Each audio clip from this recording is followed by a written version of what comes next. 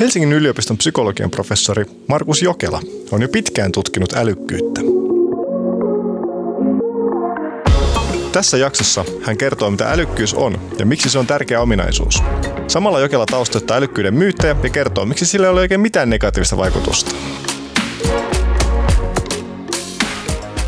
Kuuntelet podcastia Minä olen älykäs, jossa älykkäät ihmiset kertovat, minkälaista on elää ja tehdä uraa omilla aivoillaan.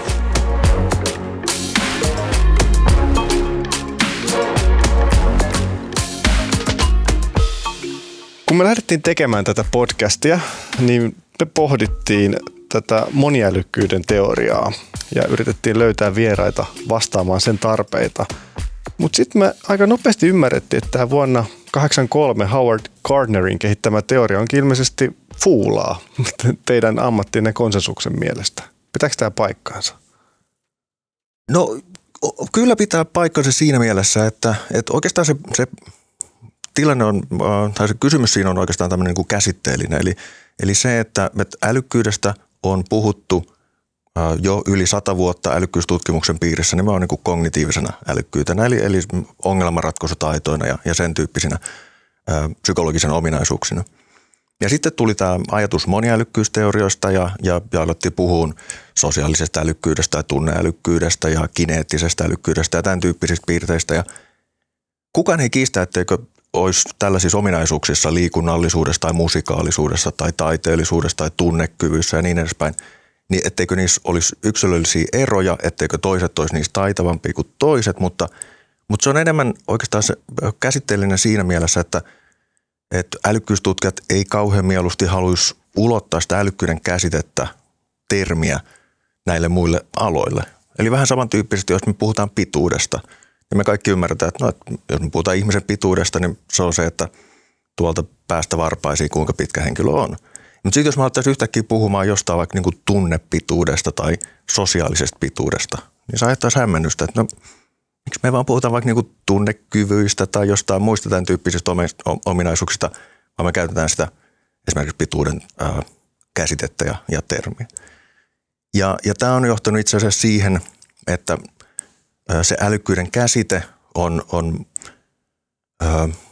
muuttunut aika epämääräiseksi, se on muuttunut myös aika kiistanalaiseksi ja sen takia monet älykkyystutkijat itse asiassa tykkää käyttää vaikka kognitiivisia kykyjä tai yleistä kognitiivista kyvykkyyttä, jolloin tämä ilmiö säilyy tavallaan niin kuin selkeämpänä.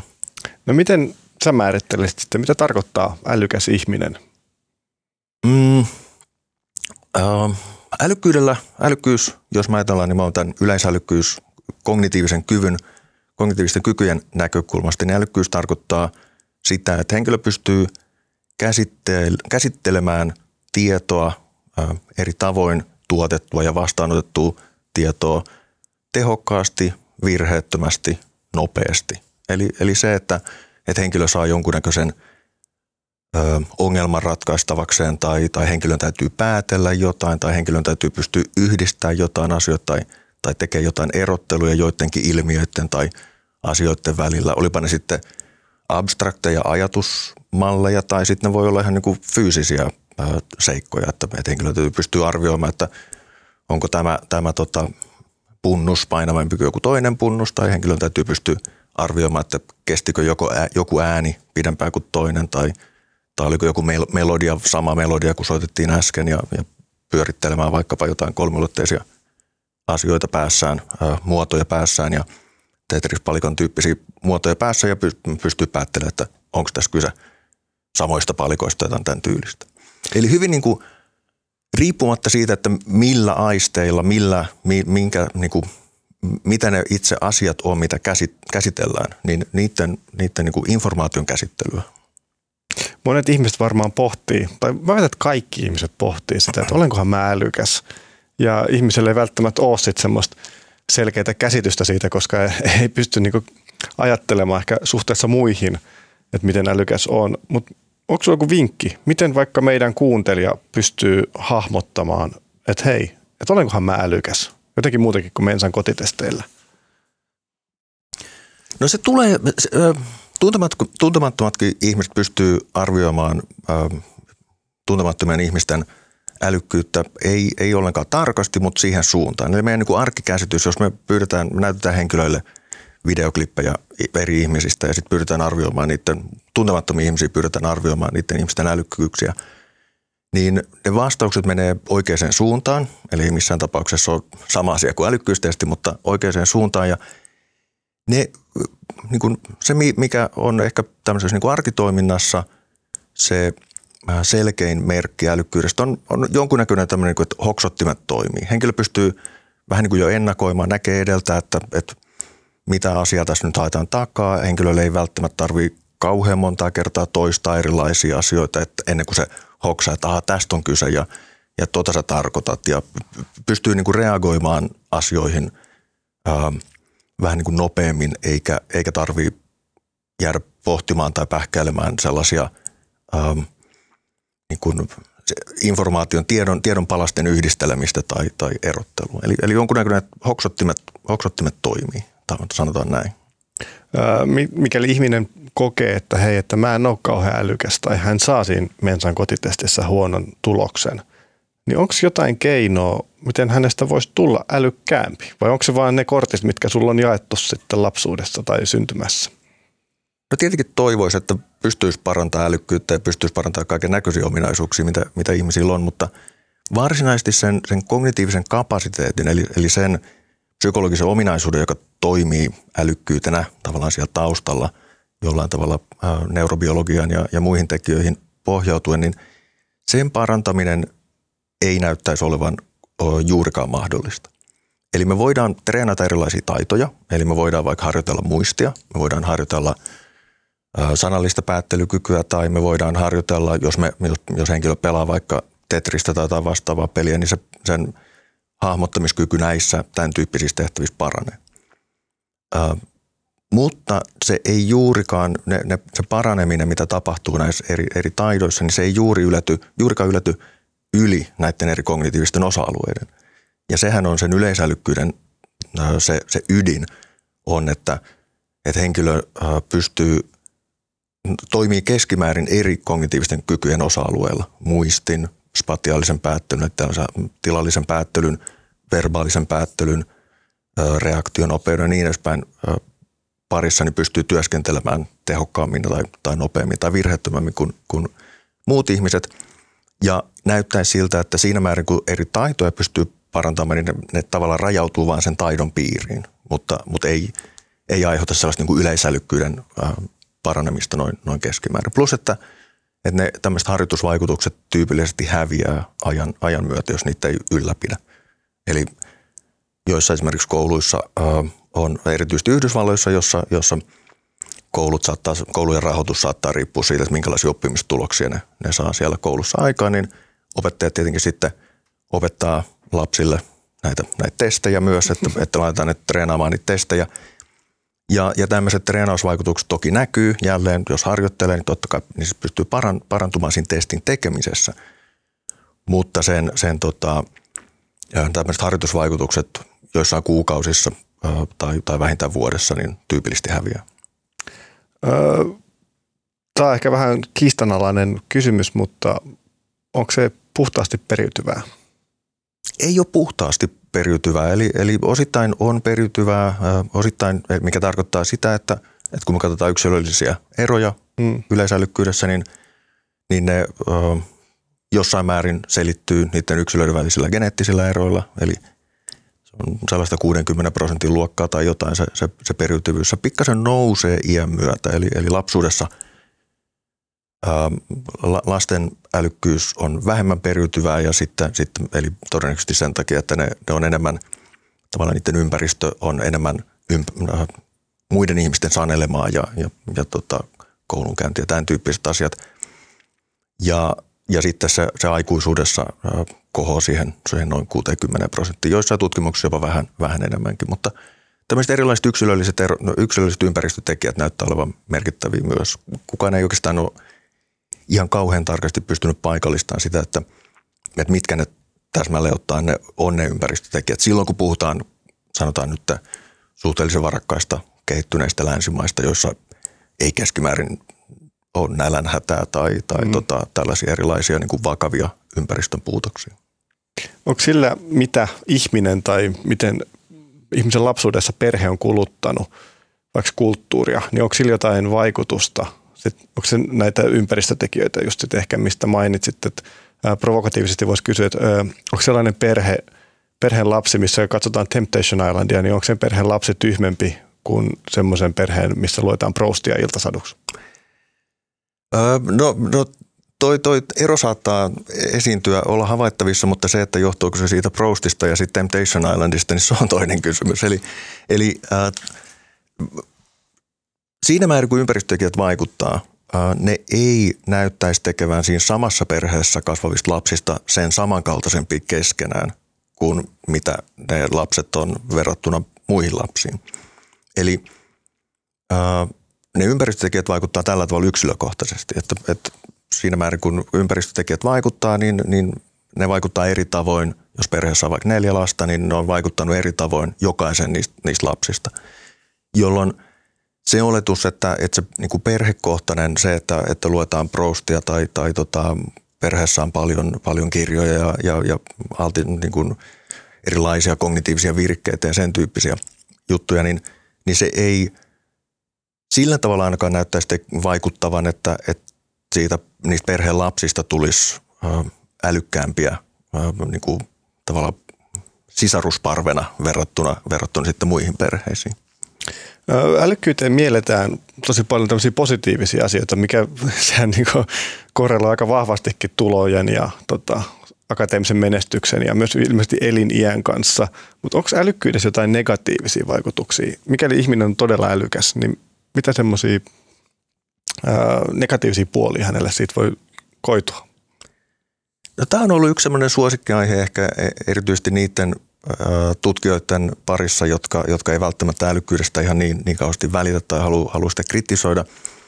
Mutta kokonaisuudessa se johtopäätös näyttäisi olevan se, että korkeastakaan älykkyydestä ei juurikaan ole mitään haittaa. Eli jos katsotaan systemaattisesti läpi erityyppisiä yhteyksiä, mitä älykkyydellä on tosiaan erilaisiin sosioekonomisen aseman tai terveyden tai hyvinvoinnin ja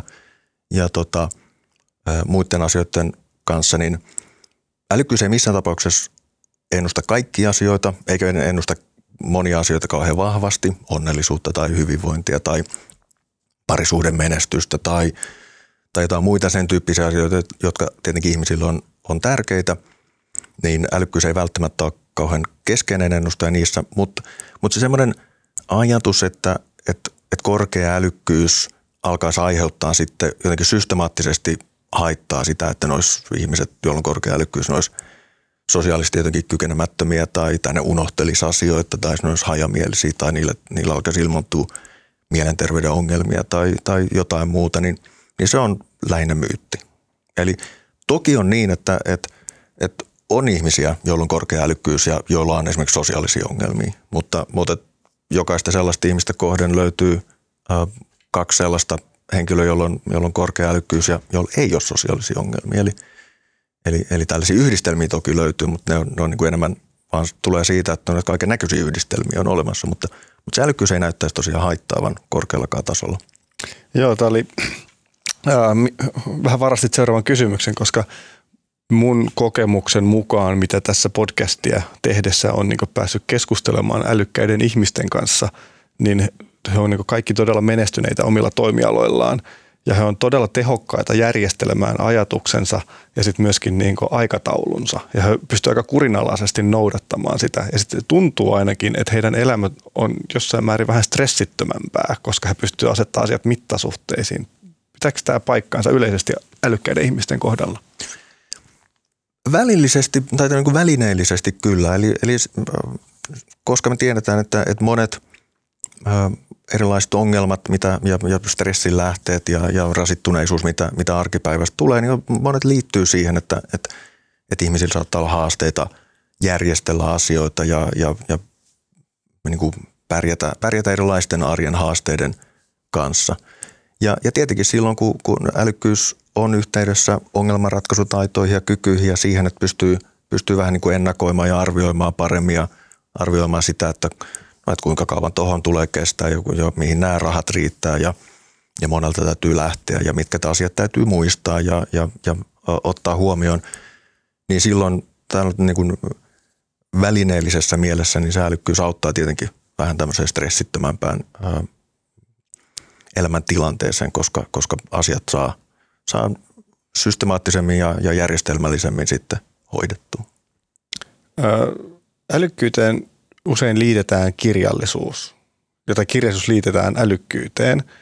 Onko sun mielestä kirja paras käyttöliittymä aivojen tavallaan tämmöiseen jumppaamiseen kuitenkaan? Se on aika vanha käyttöliittymä. Että olisiko nykypäivänä vaikka podcastit parempia? No se riippuu pitkälti siitä, että kuinka paljon se mikäkin käyttöliittymä haastaa sitä henkilöä jollain tavalla prosessoimaan ja käsittelemään sitä tietoa. Eli jos me ajatellaan erilaisia, sanotaan nyt niin kuin sosiaalisen median muotoja, monesti saatetaan sanoa, että nehän edistää median lukutaitoa tai jotain tämän tyyppisiä asioita, mutta monet niistähän on pitkälti kuitenkin sitä, että ihmiset vaan selaa jotain sisältöä ja se sisältö vaan niin kuin rullaa eteenpäin, eikä ihmiset nyt pysähdy Instagram-kuvia olla pohtimaan siitä, että mitä tämä nyt tarkoittaa tai mitä tästä voisi tehdä päätelmiä ja jollain tavalla niin kuin haastamaan jonkunnäköisiä kognitiivisia kykyjä, millä tavalla se nyt sitten ilmenisikään. Eli se on vähän sama, että jos päättäisi alkaa kehonrakentajaksi ja menisi kuntosalille ja sitten vaan selailisi niitä erilaisia laitteita ja painoja siitä läpi ja kattelisi, no tuossa on tollaista ja tuossa on tollaista, tuossa on tollaista, eikä koskisi mihinkään niistä. Niin vähän niin kuin tällä analogialla niin voidaan ajatella, että mikä tahansa käyttöliittymä voi olla tehokas siinä kognitiivisten tai niin kuin erilaisten kognitiivisten taitojen ja kykyjen kehittämisessä, mutta oikeastaan se suuri kysymys on se, että missä määrin siitä saa jonkunnäköistä palautetta ja jonkunnäköistä kosketuspintaa siihen, että se oma ajatustoiminta oikeasti kehittyy. Eli monet kirjat, erityisesti jos mennään kirjallisuudessa vähän niin kuin muutama vuosikymmen taaksepäin, niin jolloin kieli oli ainakin mun oman vaikutelman mukaan niin pikkasen ehkä haastavampaa ja pikkasen rikkaampaa, mitä se ehkä nykypäivän kirjoissa noin keskimäärin on, niin silloin ihmiset omaksuu uudenlaisia, tai ei välttämättä omaksu, mutta tulee työskennelleeksi esimerkiksi vähän monimutkaisempien lauserakenteiden parissa tai oppii uusia sanoja tai muuta, joka vähän niin kuin laajentaa sitten sitä kielellistä kyvykkyyttä verrattuna siihen, että vaan selailee jotain vaikka Twitteriin. Onko tuolla informaatioähkyllä, missä me nykyään eletään esimerkiksi sosiaalisen median kautta, niin onko sillä jotain todennettuja vaikutuksia niin kuin älykkyyteen? Että onko meidän älykkyysosamäärä alkanut laskea, koska me sommetetaan niin paljon? No älykkyysosamäärähän on, kognitiiviset kyvyt on lähtenyt laskuun jo aika monessa maassa. Viimeiset sanotaan 10 vuotta nyt ainakin, jos varovasti arvioidaan. Siinä on vähän vaihtelua, että missä maissa on alettu missä vaiheessa tutkia. Suomessahan esimerkiksi PISA-tuloksethan on tullut jo alas parikymmentä vuotta, mistä ei puhuttu lainkaan niin paljon mun mielestä julkisuudessa kuin mitä niistä olisi ehkä pitänyt alkaa puhua jo vähän aikaisemminkin. Eli kognitiiviset kyvyt on pikkasen laskenut, tai sanotaan näin, että ainakin se menestyminen niissä kognitiivisissa testeissä on laskenut. Jotkut tutkijat on sitä mieltä, että sosiaalisella medialla ja tämmöisellä niin kuin pintapuolisemmalla lähestymistavalla erilaisiin kognitiivisiin haasteisiin olisi vaikutusta, eli että se niin kuin siirtymä siitä, että tyyli opetellaan runoja ulkoota tai oikeasti haastetaan lapsia lukemaan haastavia kirjallisia teoksia tai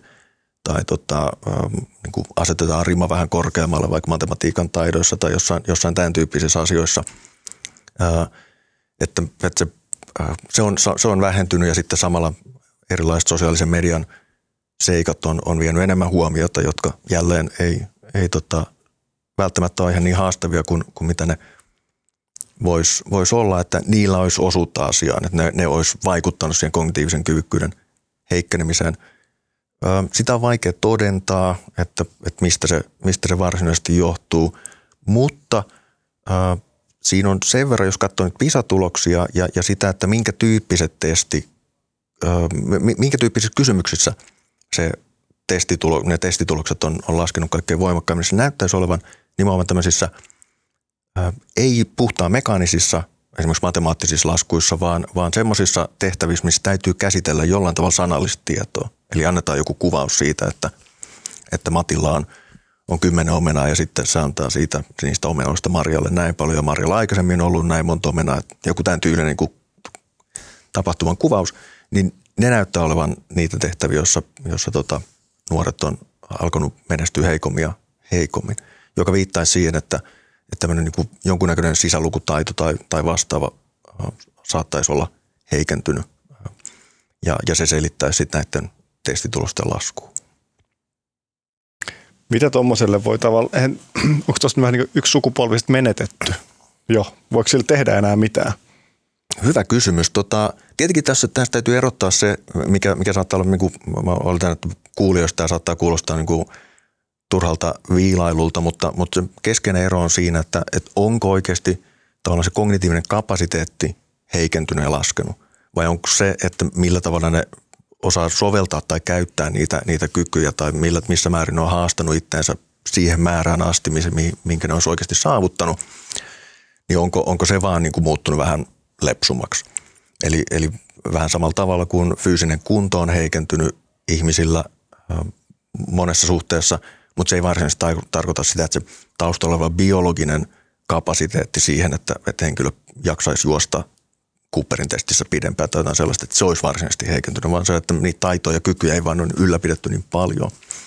Niin jos se on niin, että enemmän tämä lasku heijastaa tämmöistä kykyjen, pitkäjänteisyyden, keskittymiskyvyn ja tämän tyyppisten ominaisuuksien herpaantumista enemmän, niin silloin ne olisi periaatteessa palautettavissa, mutta tietenkin puhutaan sen tyyppisistä asioista, jotka aina tämän tyyppiset niin kuin isojen ihmisryhmien muuttamiset johonkin suuntaan, että parannetaan fyysistä kuntoa tai sitten kognitiivista kapasiteettia tai kognitiivisia kykyjä tai muuta, niin onhan se tietenkin aikamoinen haaste kaikin puolin.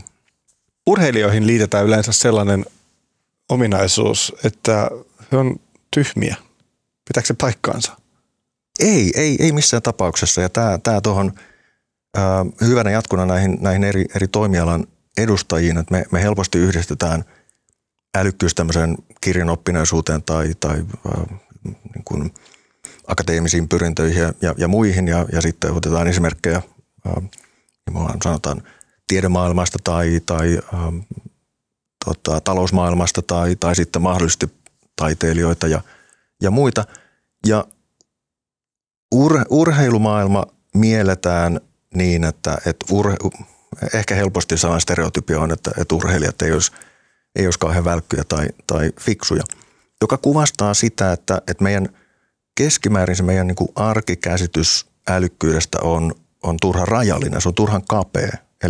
Eli niin kuin mä siinä alussa mainitsinkin, että se, että mitä se yleisälykkyys mittaa, se mittaa sitä informaation käsittelyä, tiedon käsittelyä hyvin laajassa mielessä. Eli se ei riipu siitä, että missä yhteydessä työskenteleekö henkilö kirjojen parissa vai äänien vai visuaalisten asioiden ja muuta. Ja urheilu on tästä siinä mielessä tosi hyvä esimerkki, että kun katsotaan urheilijoita ja erityisesti hyvin menestyneitä urheilijoita, korkealla tasolla kilpailevia urheilijoita, niin näiden urheilijoiden yleisälykkyys eli älykkyysosamäärä on keskimääräistä korkeampi. Ja se menee niin, että korkein yleisälykkyys keskimäärin löytyy yksilölajeista, jotka edellyttää jonkunnäköistä koordinaatiota tai reaktionopeutta ja muita, miekkailu tai tennis tai snooker tai joku tämän tyyppiset lajit. Ja sitten tulee joukkueen lajit, jalkapallo, koripallo ja niin edespäin. Ja sitten se, minkä suhteen menestyneetkään urheilijat ei välttämättä kauheasti ole väestöä keskimäärin älykkäämpiä, on yksilölajit, jotka ei edellytä kauheasti kognitiivista prosessointia. Eli juoksu tai uinti tai joku sellainen, koska se ei haaste kognitiivisesti. Joten Ja tämä saattaa kuulostaa joistain vähän yllättävältä, mutta jos me tarkastellaan sitä, että mitä urheilussa täytyy tehdä. Jos me ajatellaan jalkapalloa, niin ne henkilöt ne pelaajat joutuu koko ajan tekemään arvioita siitä, että kentällä on monta pelaajaa, täytyy katsoa, että kenelle pystyy syöttämään. Jos mä tosta potkasen tolla tavalla, ehtiykö vastustajan väliin, kannattaako syöttää tonne, kannattaako avata se peli tohon suuntaan.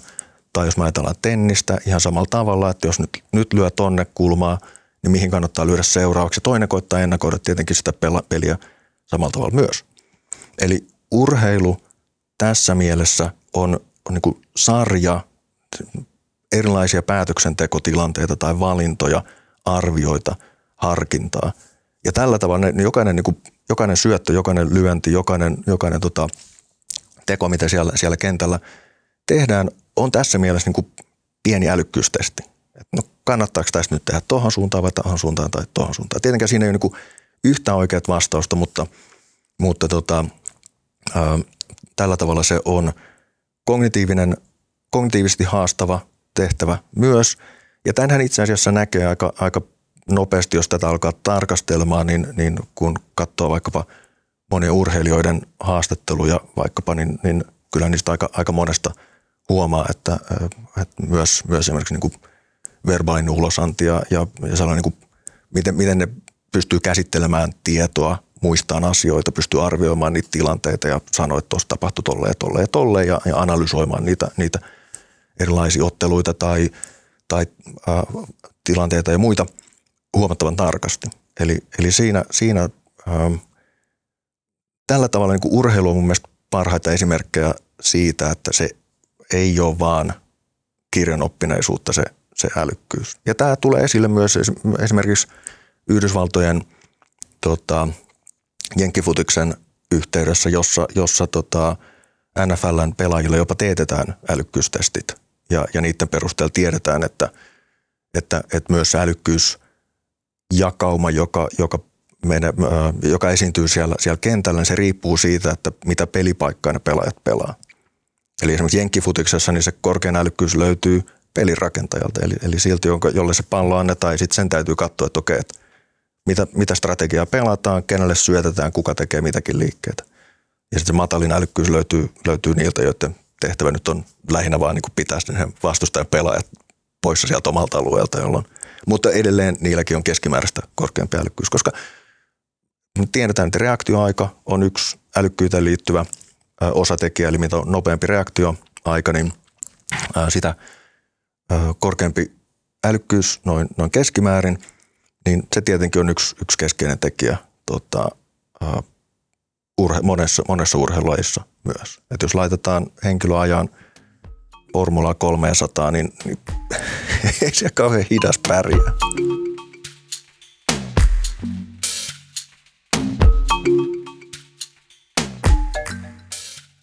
Yksi asia, mikä älykkyydessä voi olla haitallista, kun on keskustelu älykkäiden ihmisten kanssa, niin tuntuu olevan se, että aivot ei niinku sammu. Että se on niinku, että kun menee illalla nukkumaan, niin silti tulee ajateltua paljon asioita ja nukahtaminen on vaikeaa. Oletko huomannut tämmöistä keskustellessasi älykkyystutkimuksen parissa?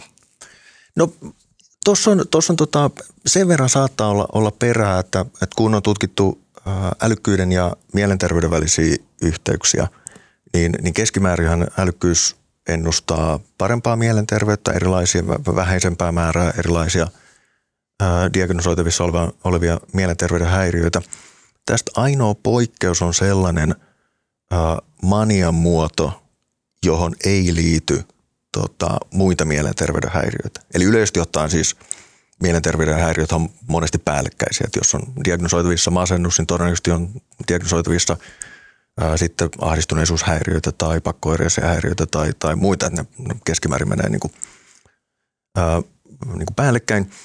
Mutta jos sieltä erotetaan sen tyyppinen kaksisuuntaisen mielialahäiriön muoto, jossa henkilöillä ei ole diagnosoitavissa mitään muuta mielenterveyshäiriötä ja että katsotaan lähinnä niitä manian oireita, niin niihin on parissa tutkimuksessa havaittu että se yhteys menisi toisinpäin, eli että korkeampi älykkyys altistaisi tällaisille ei välttämättä täysin maanisille taipumuksille, mutta ainakin tällaisille niin kuin maltillisilla manian taipumuksille. Se menisi ehkä vähän yksin tuon ajatuksen kanssa, että ajatukset vähän niin kuin rullaa turhan nopeasti tai niitä on ehkä vaikea pysäyttää. Keskimäärin niin kuin suuressa mittakaavassa manian oireethan on aika harvinaisia, niin suuressa mittakaavassa tätä nyt ei ehkä väestössä havaita, mutta on täysin mahdollista myös tutkimuksen valossa, että tämmöinen yhdistelmä löytyisi. Kuka on sun mielestä Suomen älykkäin ihminen?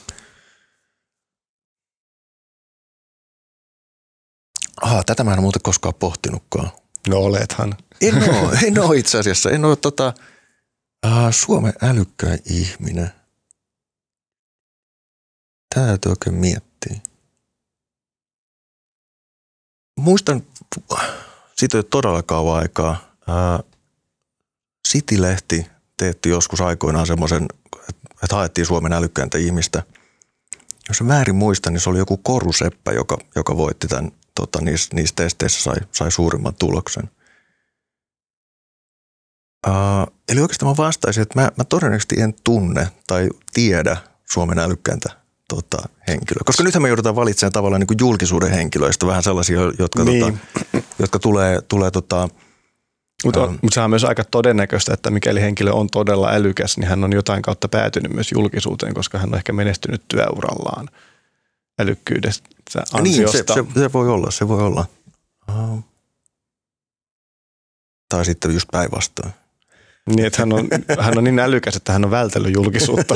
Tai päätynyt sen tyyppisiä hommia, että tästä on parasta olla puhumatta kauhean paljon. Enpä mä nyt osaa sanoa kyllä, että ketä, koska nyt mä joutuisin vähän niin kuin turha äkkiseltään vaan heittää jonkun nimen. Ja sitten mun harmittaisi, että mä en keksinyt sitä toista henkilöä, joka olisi oikeasti ollut ehkä älykkäämpi. Voiko Suomen kokoisessa markkinassa älykäs ihminen olla menestymättä?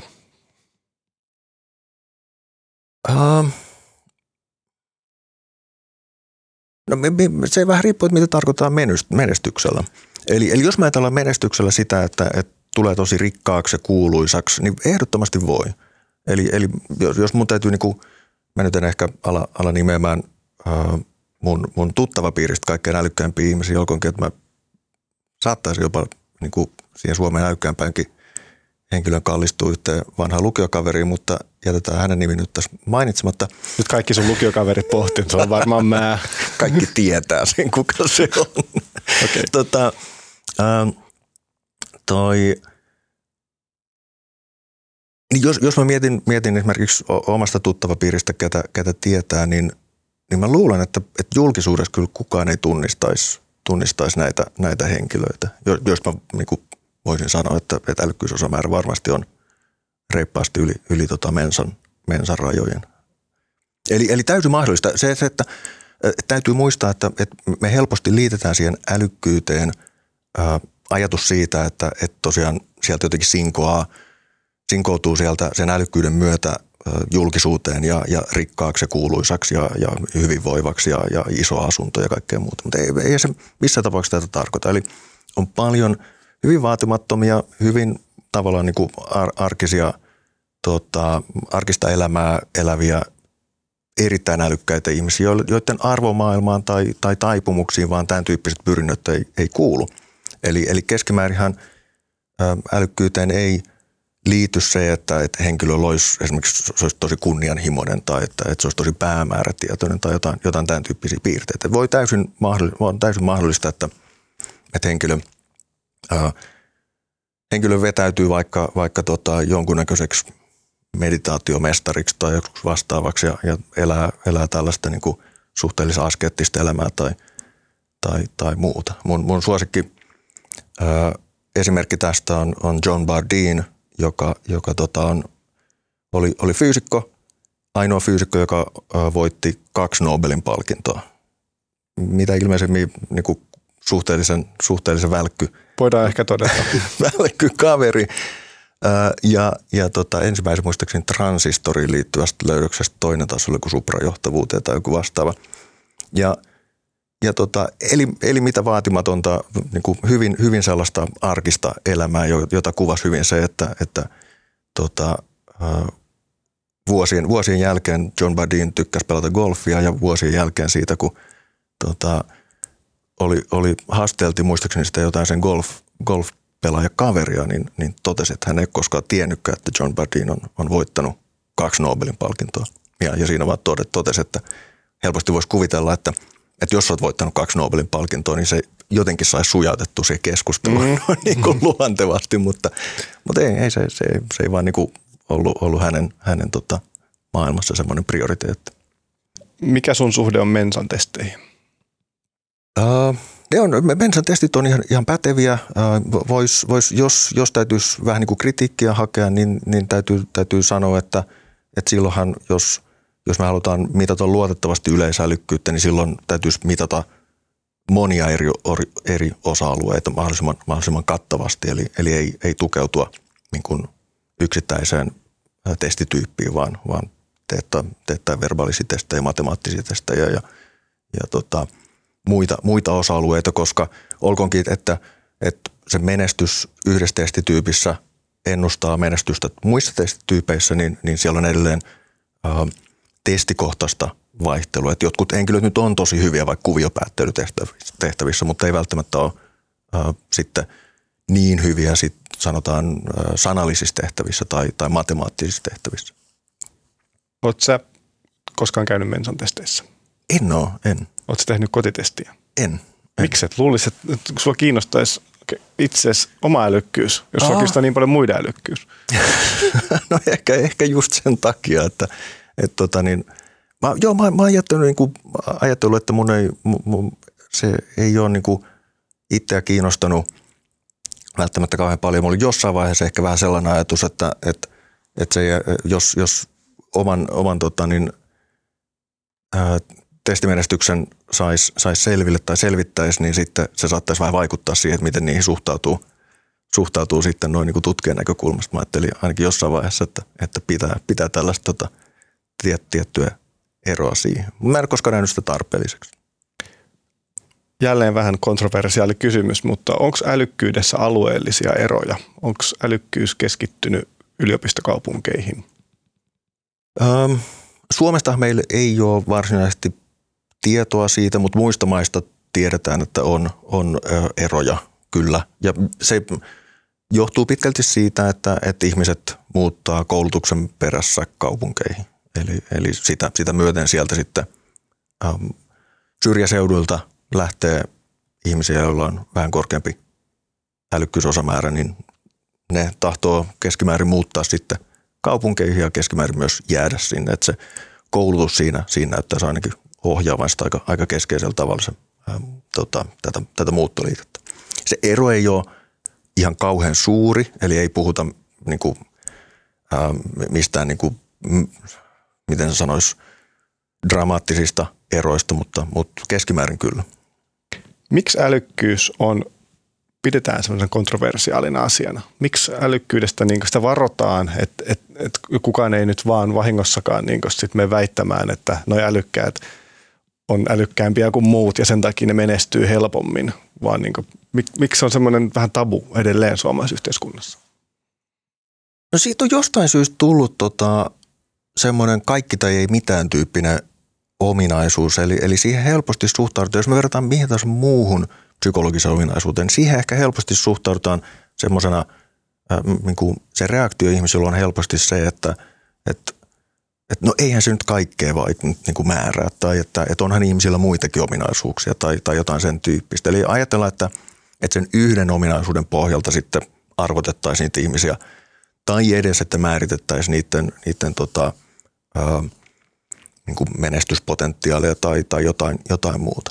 Ja tänään kaikki myöntää, siis kaikki älykkyystutkijatkin korostaa sitä, että älykkyyshän on yksi ominaisuus muiden joukossa. Sitten siellä on persoonallisuuspiirteitä ja siellä on arvoja ja sosiaalisia asenteita ja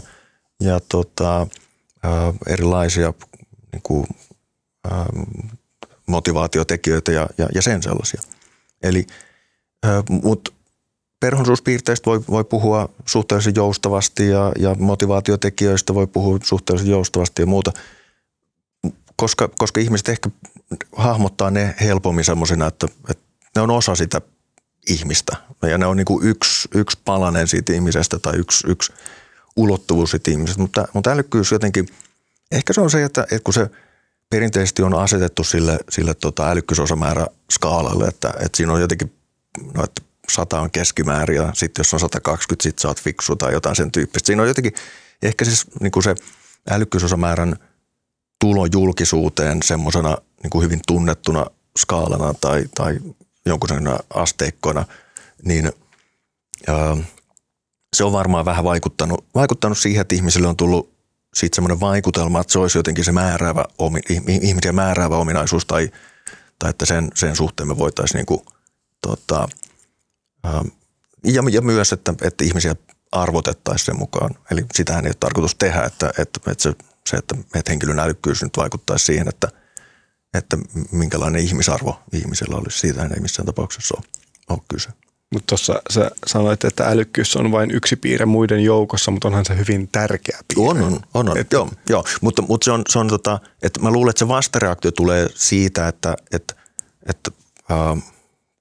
älykkyydestä puhutaan just usein sillä tavalla, että no mikä sun älykkyys, ootko tehnyt testiä ja mikä se pistemäärä oli, mutta me ei välttämättä puhuta sitten persoonallisuuspiirteistä, motivaatiopiirteistä. Meillä ei edes olisi niinku skaalaa siihen tai me ei niinku, se ei ole tullut sillä tavalla ehkä julkisuuteen niin tunnettuna piirteinä. Sitten se vastareaktio lähinnä siihen on se, että se niinku ihmiset virheellisesti tulkitsee sen niin, että se olisi, jos siitä puhutaan ja kun siitä puhutaan, että sillä tarkoitettaisiin sitä, että se on ainoa piirre, jonka suhteen asioita täytyy tarkastella. Mä luulen, että se vastareaktio tulee tavallaan siitä, että ihmisillähän on muitakin ominaisuuksia. Onko älykkäämmät ihmiset yleisesti siistimpiä ihmisiä? Siis pysyykö heidän kotinsa siistimpänä? Koska me mielletään, että älykkäät ihmiset on hirveän sotkuisia, mutta mä väitän, että ne ei ole. Ne on yleisesti siistimpiä ihmisiä. Älykkyys ei kauhean vahvasti ole yhteydessä eri tämmöisiin niin kuin persoonallisuustaipumuksiin, mutta jossain määrin, siinä määrin kun se on, niin se on yhteydessä avoimuuteen, tämmöiseen niin kuin kognitiiviseen joustavuuteen, uteliaisuuteen, pikkasen yhteydessä myös tunnollisuuteen, eli tämmöiseen järjestelmällisyyteen ja huolellisuuteen.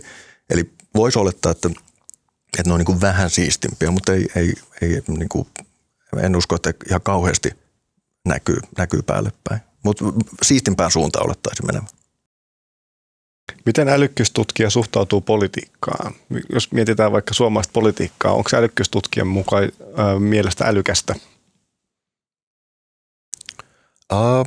Poliitikothan on keskimäärin älykkäämpiä kuin kansalaiset noin yleisesti ottaen. Eli kyllä siinäkin tapahtuu valikoitumista. Mä luulen, että politiikan parissa siis kyllähän sielläkin näkee jo ihan silmämääräisesti pystyy sanoa, että selvästi siellä on hyvin älykkäitä ihmisiä tekemässä asioita, vaikka niistä ehkä vähän tällainen stereotypiana saattaa olla erilaisia näkemyksiä. Mutta sitten tietenkin siinä tulee ehkä, niinku, se kuvastaa ehkä hyvin sitä, että älykkyystestien piirissä me voidaan aika selkeästi sanoa, että tämä oli se oikea vastaus ja nyt sä vastasit väärin, joten sä et saa pistettä. Politiikan piirissä nähdään se, että siinä vaiheessa, kun me jalkautetaan se älykkyys ja se kognitiivinen kyvykkyys ja ongelmanratkaisukyky, me jalkautetaan se ihmisten asioiden piiriin. Sitten se ei ole enää kysymys siitä, että on kuka keksinyt se kaikkein parhaimman ratkaisun, vaan sitten tulee kaiken näköiset arvot ja ideologiset tekijät ja tällaisia asioita pitäisi tukea ja tällaisia asioita ei pitäisi tukea. Ja monta kertaahan semmoiset, niin kuin, sanoisiko, rationalistisemmat esimerkiksi taloustieteilijät saattaa jäädä hyvinkin jalkoihin poliittisissa keskusteluissa, koska ne sanoo, että no mutta jos me nyt katsotaan näitä parkkipaikkojen järjestelemistä, niin tämä pitäisi olla tällä ja näistä pitäisi laskuttaa näin ja näin paljon, mutta sitten siellä politiikassa on ja erilaisissa suunnittelutehtävissä siellä on erilaisia arvoja ja tunteita ja mielipiteitä, jotka ihmiset sanoo, että ei, että tämä etuisuus täytyy säilyttää näillä ihmisillä ja muuta, vaikka se esimerkiksi taloustieteellisen analyysin perusteella ei olisi tehokas tai niin kuin, tehokkuuden näkökulmasta puolustettavissa oleva seikka. Onko sellainen miten yleinen ilmiö vai onko sitä edes tutkittu, että on olemassa ihmisiä, jotka kuvittelee olevansa älykkäitä, mutta he ei ole? On. On se hyvin yleinen taipumus. Eli ihmisillähän on tietenkin taipumus yliarvioida kaiken näköisiä taitojaan, eli joku 80% ihmisistä on sitä mieltä, että he on keskimääräistä parempi autokuskeja ja kaiken näköisiä erilaisten taitojen piirissä, niin ihmiset yliarvioi omia taitojaan. Ja ihmiset yliarvioi keskimäärin myös omaa älykkyyttä ja myös esimerkiksi puolisonsa älykkyyttä. Eli jos ne arvioi niin kuin numerisesti arvioinnissa, saattaa helposti heittää sellaisen 10 älykkyysosamääräpisteelle jopa vähän enemmänkin. Okei. No sitten tuostahan luonnollisesti kiinnostaa sitten, että miten yleistä siis, niin onko jotain prosenttimääriä, miten? No tuohon mä en ehkä osaa kyllä itse asiassa vastata, että miten se jakauma menisi sitten, että kuinka moni olisi niin kuin kutakuinkin kohdalla sen oman älykkyytensä suhteen, kuinka moni sitten arvioi sitä vaikka yli 10 pisteen tai yli 15 pisteen heittoa. Joo, sitä mä en osaa itse asiassa sanoa, mutta keskimäärin ihmiset kyllä yliarvioi oman älykkyytensä, niin kuin ne yliarvioi sitä kaikki muutkin ominaisuutensa ja taitonsa. Elääkö älykäs pidempään? Elää. Miksi? Hyvä kysymys. Siinä on osittain siihen vaikuttaa se, että älykkyyden myötä ihmiset tekee terveytensä kannalta vähän parempia valintoja. Ne harrastaa enemmän liikuntaa, ne ei tupakoi. Alkoholin suhteen itse asiassa se yhteys on ollut vähän epäselvä. Siihen se ei ole ihan niin yksioikoinen, mutta ainakin ne,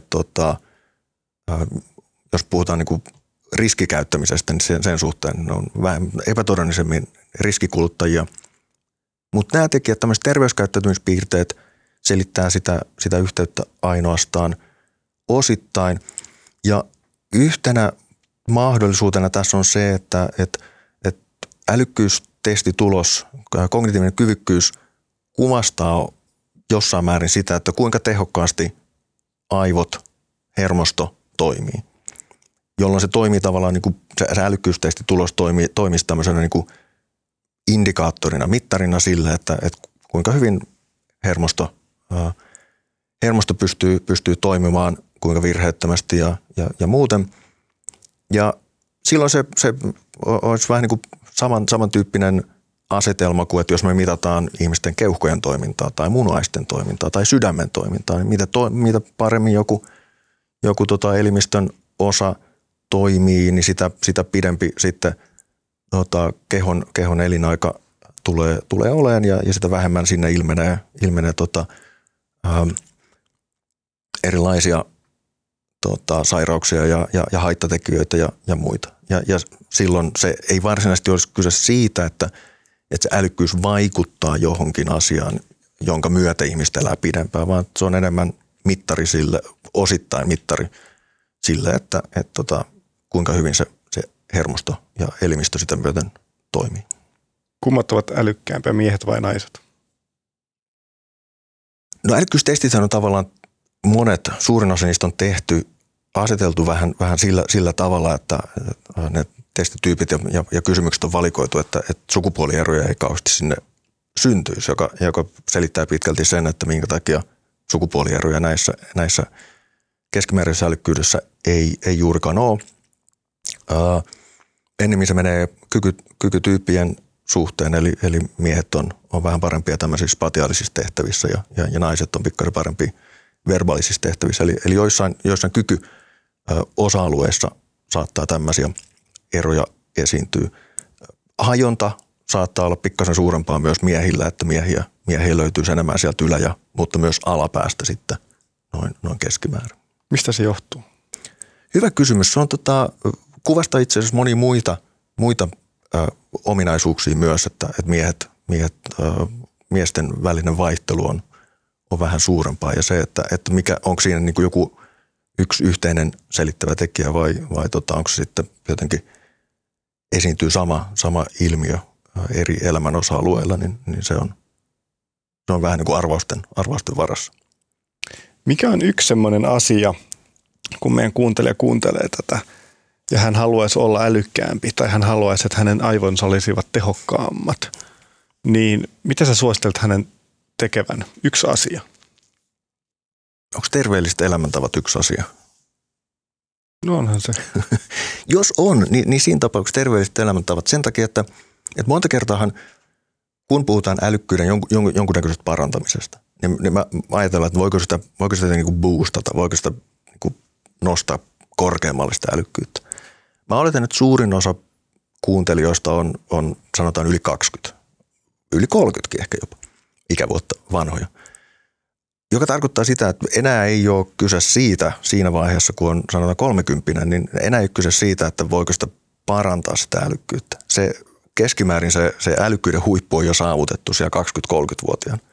Eli kyse on enemmän siitä, että kuinka nopeasti sieltä tullaan alas. Eli kognitiivinen laskuhan alkaa jo, sanotaan siinä 30 ikävuoden paikkeilla. Eli erilaisissa tämmöisissä erityisesti niin kuin nopeata päättelykykyä vaativat kognitiiviset testit, niin niiden huippu on siinä 20-25, ehkä 30 paikkeilla. Jotkut kognitiiviset kyvyt, esimerkiksi niin kuin verbaalinen kyvykkyys, niin se säilyy tietenkin aika hyvin, aika pitkälle. Eli sen lasku siinä on aika maltillista.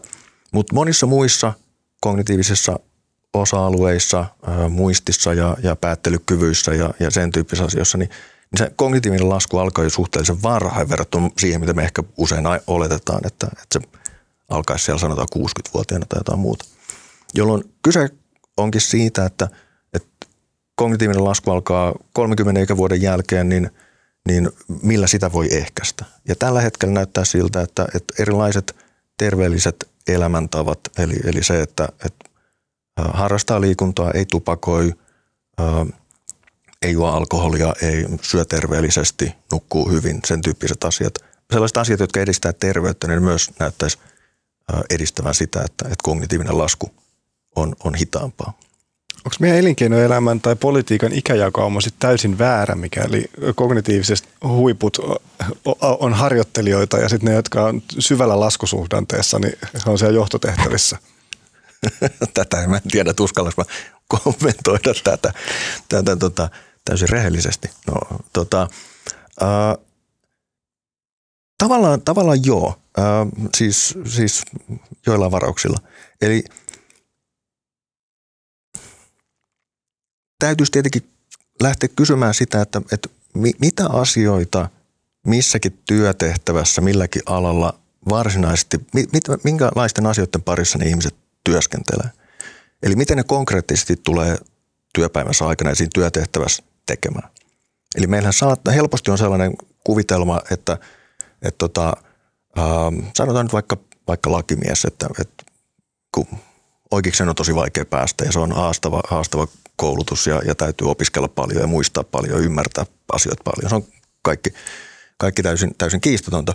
Mutta sitten voi olla täysin mahdollista, että joku lakimies valmistuttuaan menee vaikka sen tyyppisen työtehtävään, että se on pitkälti rutiinia, mitä se henkilö tekee. Ja voi olla mikä tahansa muu ammatti, tämä lakimies nyt tuli ekana vaan mieleen, mutta valmistuu ekonomistiksi tai miksi sitten vaan.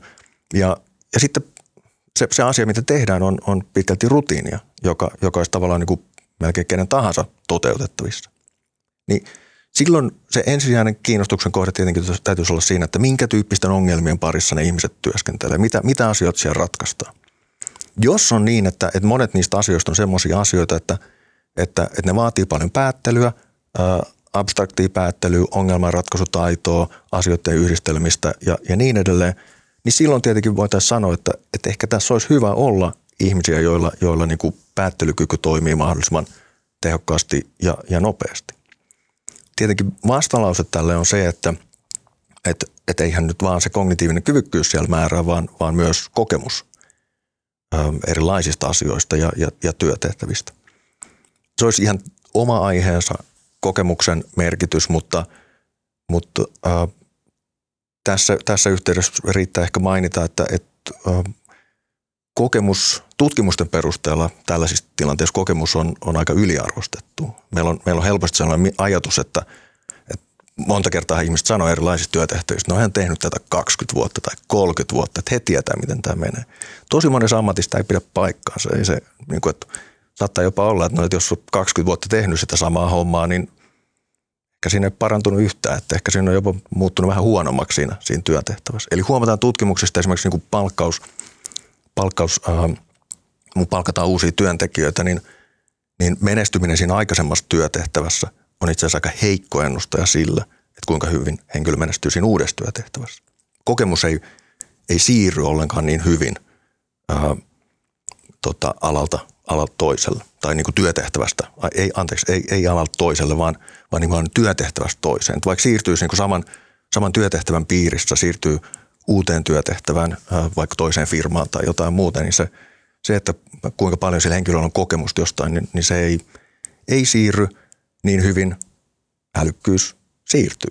Eli siinä mielessä se itse asiassa tämmöisissä niin kuin palkkaus henkilöstövalintakysymyksissä, niin se älykkyyden pitäisi saada huomattavasti suurempi rooli, tutkimusten valossa suurempi rooli kuin mitä se ehkä usein saa.